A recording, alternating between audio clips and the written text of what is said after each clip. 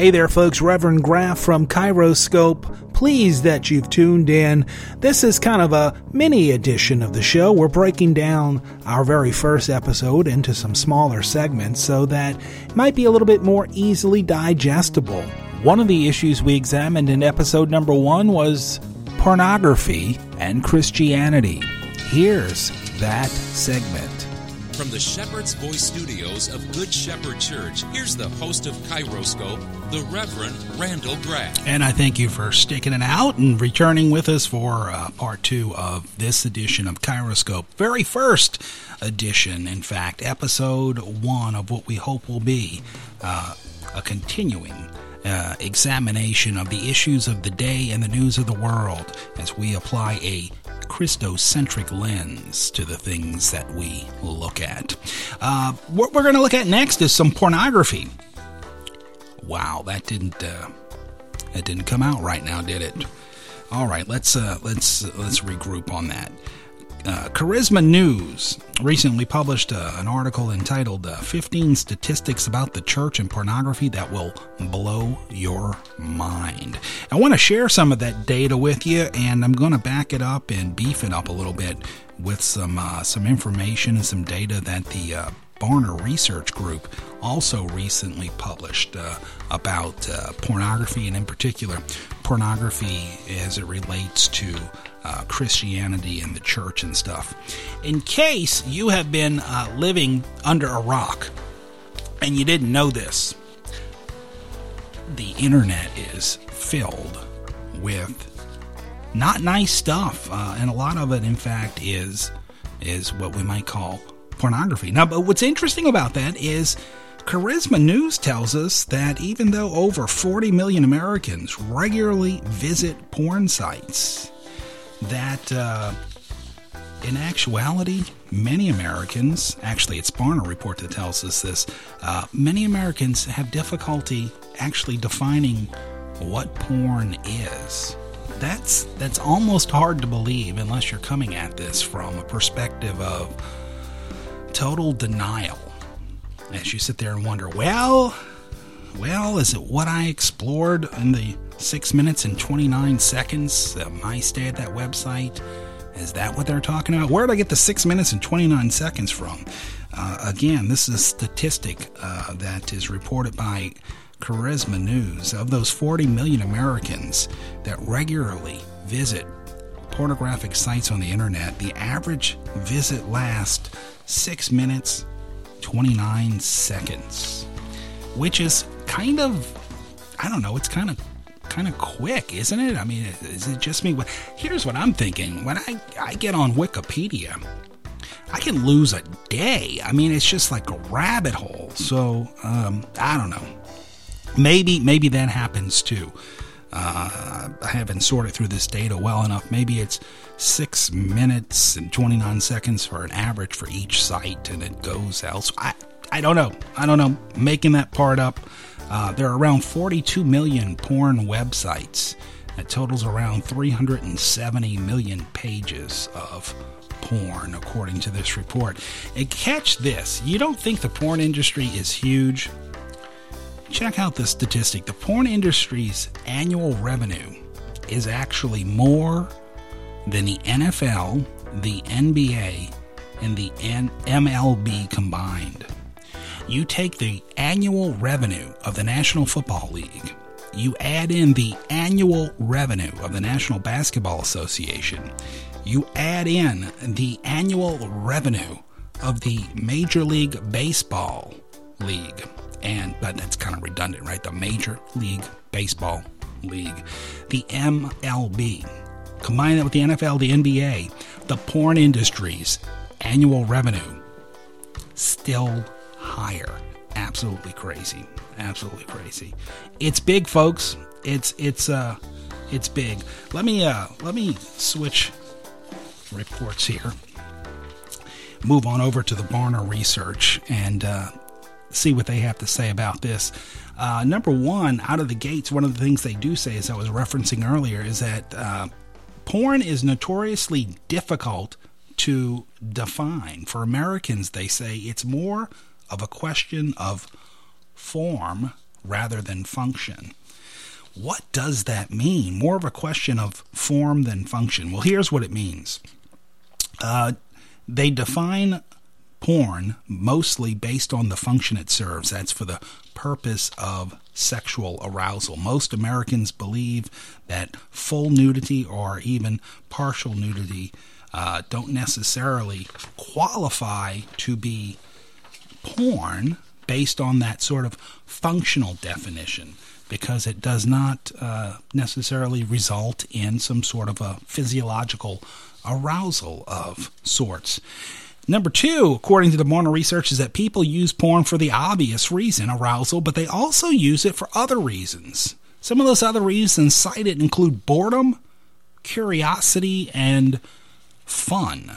Now, I'm not sure how they differentiate it, fun from arousal, because, well, I don't know. I'm not even going to extrapolate on that, because that's just going to be a little bit too much information, I guess. But what's interesting about this is that Barna reports that younger adults and teens are more likely than older adults to use porn for boredom, curiosity, and fun. And so let's put that another way. Older adults are more likely to use porn for arousal.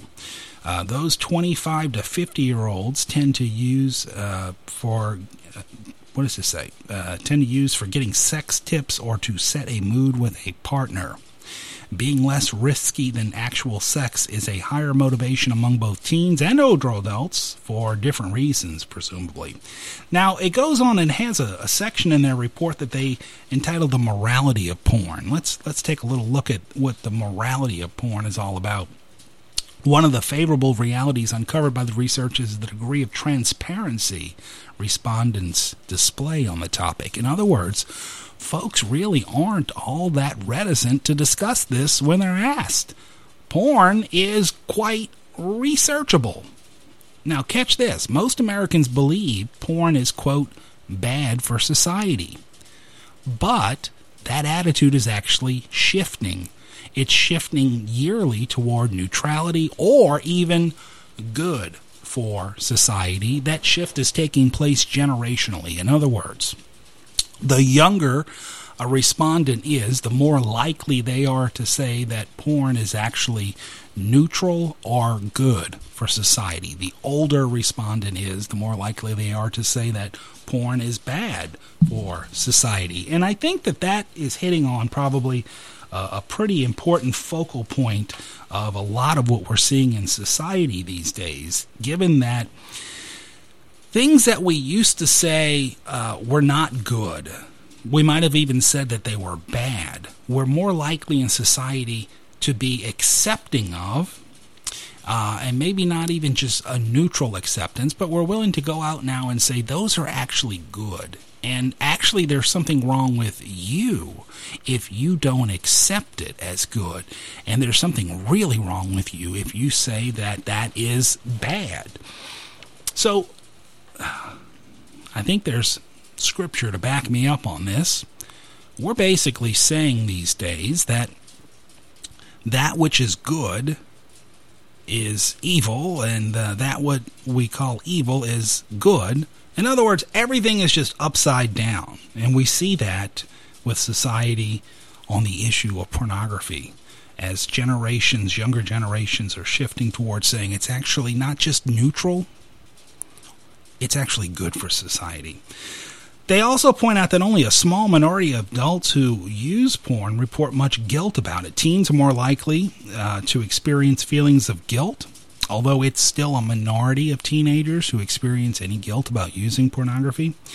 Now, interestingly, practicing Christians are twice as likely as others to experience guilt about their pornography use. I'd hate to say that I find some comfort in that, but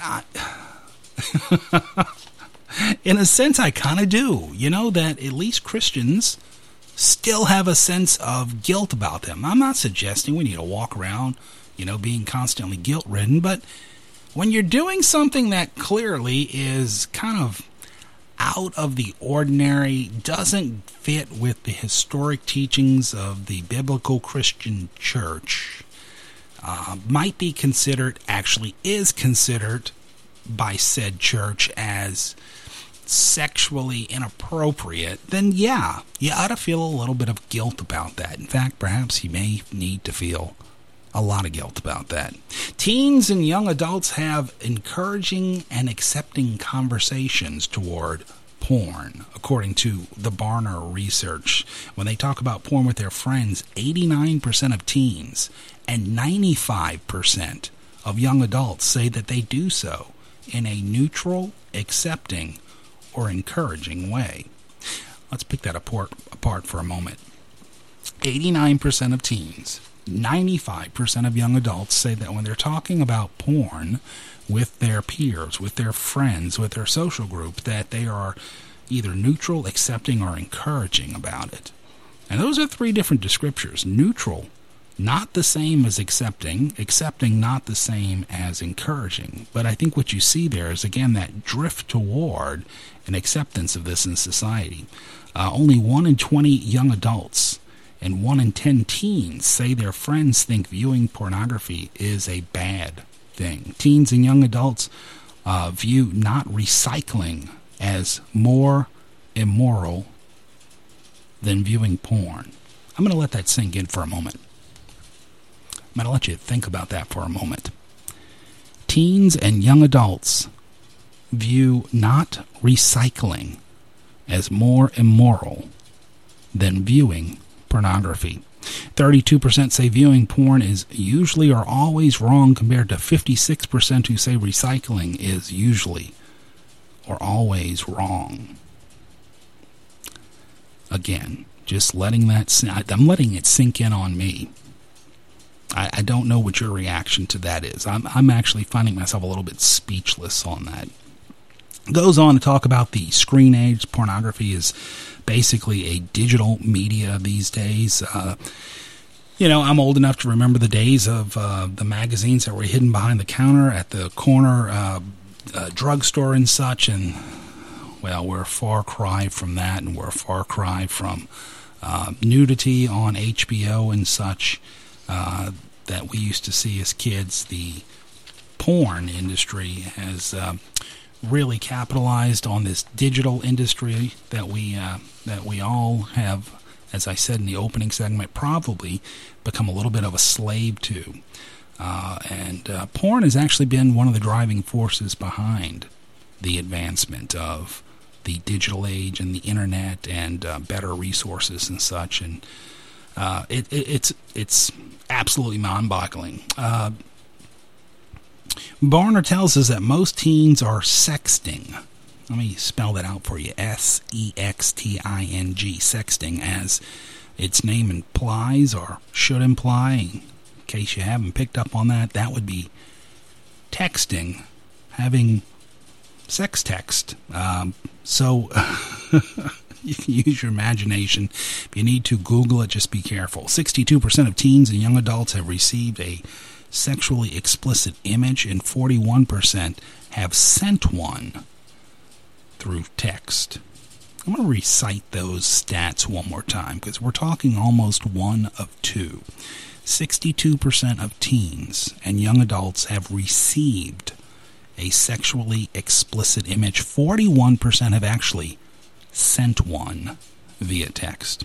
Now, let's leave the teens out of this for a moment. Let's talk about porn and pastors, because Barna has really dug into this, and this should be a wake-up call for us. And again, as I said before, we need to make sure that we're not putting our priests, our pastors, our clergy on a pedestal when they need to actually be on a prayer list. They are just as vulnerable. In fact, they may even be more vulnerable to the ills of society and the temptations of evil. Barna reports that most pastors, 57%, and 64% of youth pastors admit that they have, you might think I'm about to say have viewed porn. I'm not going to say that. I'm going to repeat the stats before I tell you what they're talking about. 57% of pastors, 64% of youth pastors admit that they have struggled with porn, either currently or in the past. struggled with. That implies more than just have viewed it, have struggled with it. Like, having problems, perhaps maybe being addicted to it. Overall, 21% of youth pastors and 14% of pastors admit that they currently struggle with using porn. About 12% of youth pastors and 5% of pastors say they are addicted to porn. Let me repeat that again. 12% of youth pastors, 5% of pastors admit that they are actually addicted to porn. My. This is an interesting report. If you want to learn more about this, I would encourage you. You can Google this online.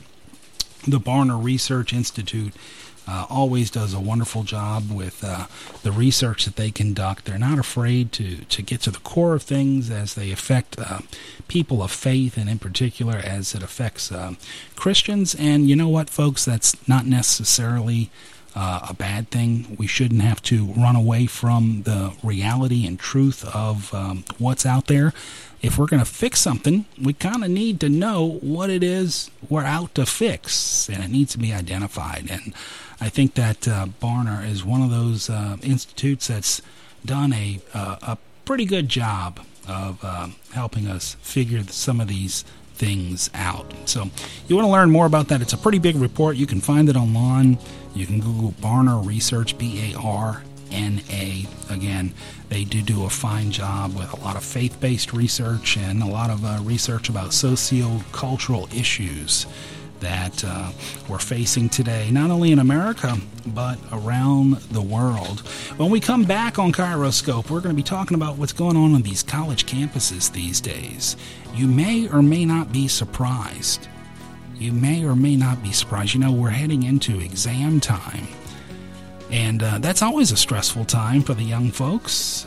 But you won't believe what some of the college campuses are doing to help kids focus and deal and cope with the stressors of being a student. All of that and more when we return on Kairoscope. To hear more, make sure you subscribe to Kairoscope, kairoscope.com.